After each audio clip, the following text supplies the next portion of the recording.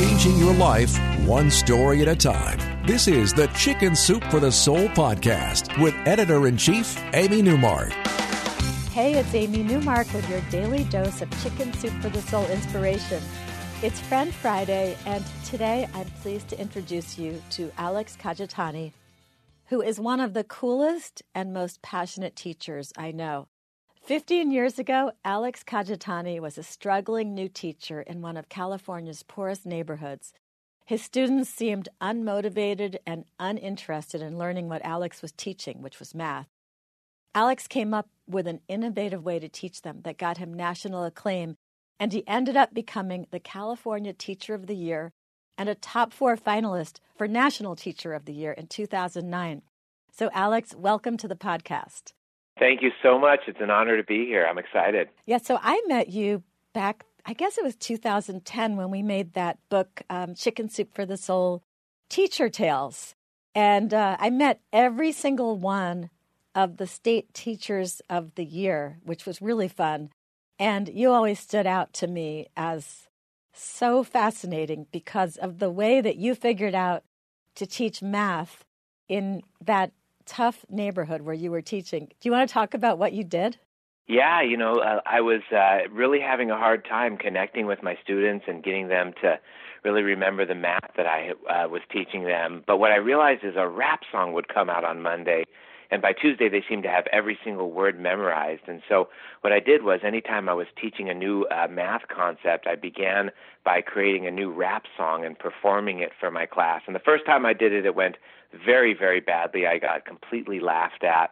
But later, as I walked to the teacher's lounge for lunch that day, I noticed that all the students were singing the song that I had created. That first one was about the decimal point and adding and subtracting decimals called the itty bitty dot. And at the end of the week, my students' test scores on adding and subtracting decimals absolutely shot through the roof. And so they said I needed a name, so I started calling myself the Rappin' Mathematician. And now the songs and CDs are being used all over the world to help engage kids in math and make math cool. Give us a stanza or two of the Rappin' Mathematician rap. You got it. So here's just the first song I ever did.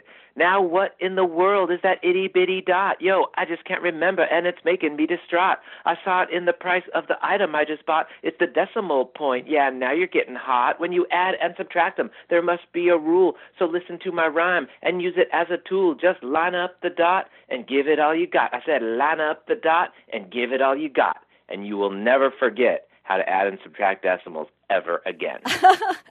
So just for our audience, you can actually see Alex's picture on the cover of the new book that he and I made together, which is called Chicken Soup for the Soul, Inspiration for Teachers. And it just came out 3 days ago. And you'll see that Alex is Japanese and Jewish. And this is the guy who was teaching in this, I guess, like ghetto neighborhood, right? Teaching this rap. So it was so funny for the kids to see Alex doing this rap. And that, by the way, reminds me of one of the things that I think is so fascinating about you, Alex. Your 2 grandfathers and the different experiences they had during World War II. Yeah, it's actually amazing. So my Japanese grandfather, Yoshio, was living with his kids, who was my dad and aunt. They were living in Central California, and when Executive Order 9066 was issued, they were forced to go to the Japanese internment camps. They were at the one in Gila River in Arizona. And pretty much at that exact same period in history, my Jewish grandfather, who was living here in the United States, actually joined the military and went to fight against Hitler. And so obviously the 2 grandfathers didn't know each other at the time, but during that same period in history, I literally had one grandfather who was fighting against the Nazi regime and another one who was being put in Japanese internment camps here in the United States. And that has really just kind of shaped me and my family history pretty much since World War II. Yeah, it's pretty incredible. I didn't even know that much about the Japanese internment camps until I did that podcast about them a few weeks ago. And That's right. Pretty incredible that happened. So before we get into talking more about the new book we've done together, I just want to cover the rest of your background for our listeners. Besides the fact that you have all these math raps that people can buy, You also have this really cool program now called multiplicationnation.com, which is an online program that helps kids master their times tables. Yeah, it's amazing. As I've traveled, a lot of what I do now is I travel around the country speaking at education conferences and conducting professional development for teachers. And I always ask teachers, what's your biggest challenge with teaching math? And I also ask parents as well. And overwhelmingly, so many of them say that so many kids, haven't mastered their times tables, and that makes it really difficult to teach anything beyond, third grade, because it really is, it's like being able to read in English class. It's the foundation for math knowledge. And so what I did was I created the first of its kind online interactive program to help every kid master their times tables so that they can be confident in math and really confident in life. And so it's online, it's web-based, it can be used on any device, and my goal is to have every kid in America master their times tables. And so I'm working on it one student at a time, but I'm really excited about multiplicationnation.com. And again, I'm really on this mission to help kids with this foundational critical skill. Well, that's great. And the other thing you're helping with now is you're helping me to re-inspire teachers, because we have such a problem in this country with morale. And that's why Alex and I made this new book, Chicken Soup for the Soul, Inspiration for Teachers. It's the appreciation and the inspiration that they deserve every day, because our book is filled with stories that tell teachers that what they do really does make a difference.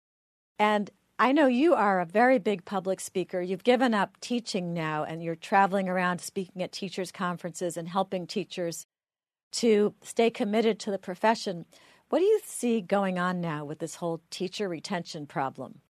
Yeah, that's a great question. I wouldn't say I've given up teaching. I'd say I have a much bigger classroom these days.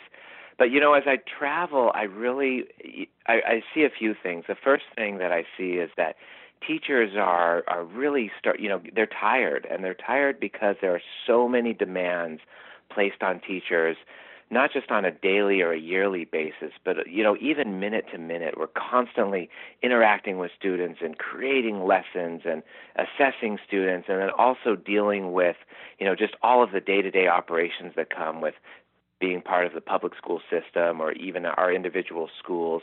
And at the same time, we're also battling public perception and a lot of, blaming of teachers for things that haven't gone well with the U.S. education system. And so we really wanted to create something that was just an excellent reminder and an inspiring reminder that what teachers do just makes such a difference. And so this book is just filled with just that, stories about how teachers make a difference. And I mean, I read these stories, I cry, I laugh, I get mad, and I smile, from one story to the next, because they're the real stories about real students and real teachers who've made a difference. And I truly believe that through these collected stories, as teachers, we're just going to live on forever, because the truth is beauty fades and machines fall apart and money runs out, but these stories are the only thing that can be passed down from generation to generation. And regardless of where you teach or what you teach or the age level of students that you teach, these stories are universal about what a huge difference we make in the lives of people every day.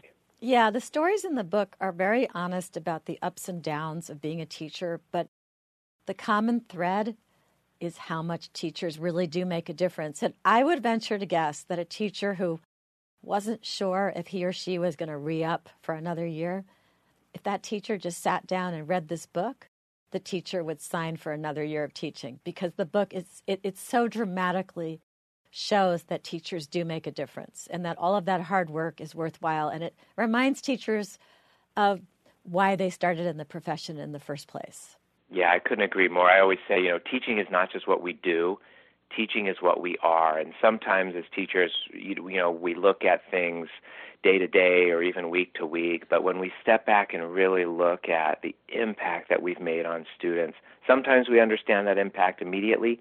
Sometimes we don't get to understand that impact until years later when somebody tells us something or something happens. And sometimes we always wonder about the impact that we make. And this book is just real proof that what we make is just a true difference. And I absolutely agree. If a teacher is starting to feel a little bit down, wondering, if they should come back next year, flipping through just a few pages of this book will really inspire them to keep going.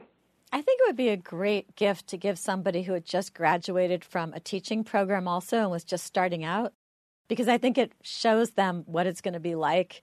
And you have new teachers writing stories, seasoned teachers who've been doing it for decades writing stories. It really gives you a great view of the whole profession of teaching from preschool all the way through high school and beyond.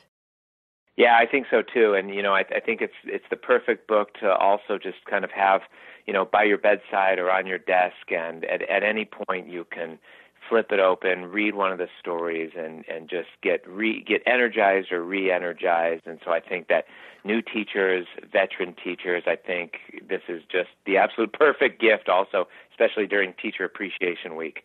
There was a story that I actually told in a podcast earlier this week on the day that the book came out. It was by Linda Carroll Cobb, and it was about when she had failed a student in her class who was a track star, and he had a scholarship to college, and she failed him because his score was like a 50. And right. And then, she got all this pressure from the assistant principal and the guidance counselor and the track coach, like, pass the kid. He's going on to college. He's an athletic star. But she failed him, and he had to go to summer school. And he came back to see her a few years later, and she was kind of worried, like, was he coming back because he was still furious with her? And he came back to thank her for having made him accept the consequences of his actions. He said that she was the first person who ever didn't treat him like a star and made him accept the consequences of poor behavior and poor performance. And so that was a great story. Yeah, I love that story as well. And, it is amazing how one of the common themes running through so many of these stories is just that how grateful people are for, that teacher who pushed them, that teacher who saw them not just as they were, but as they could be. And people were so grateful for just that time when a teacher said, there's doing what's easy and there's doing what's right, and I'm going to take you down the path toward doing what's right, even if it's a little bit harder and takes a little bit longer. What we do as teachers makes such a difference every single day. Exactly. I've been corresponding with 3 of my best friends from 5th grade, and all of us, our favorite teacher ever was our 5th grade teacher, Mr. McGuire. And we all just recently wrote to him. He's 92 years old. He's deaf, but he's still alive. And so we've been writing to him, and he wrote back to me, same loopy handwriting that I remember from 5th grade. It was such a thrill, and he's so excited to be talking to us through mail since he's deaf. And it's funny, all 4 of us became professional writers, which is really remarkable. Wow. Yeah, in one 5th grade class. Well, Alex, thank you so much for joining us today. This has been wonderful. I really appreciate you coming on, and I know we're going to have great success with our book. And everybody, thanks for listening to the Chicken Soup for the Soul podcast today. Come back Monday for another story from our new book for teachers, this one about a teacher who really needed someone to intervene and get him writing again.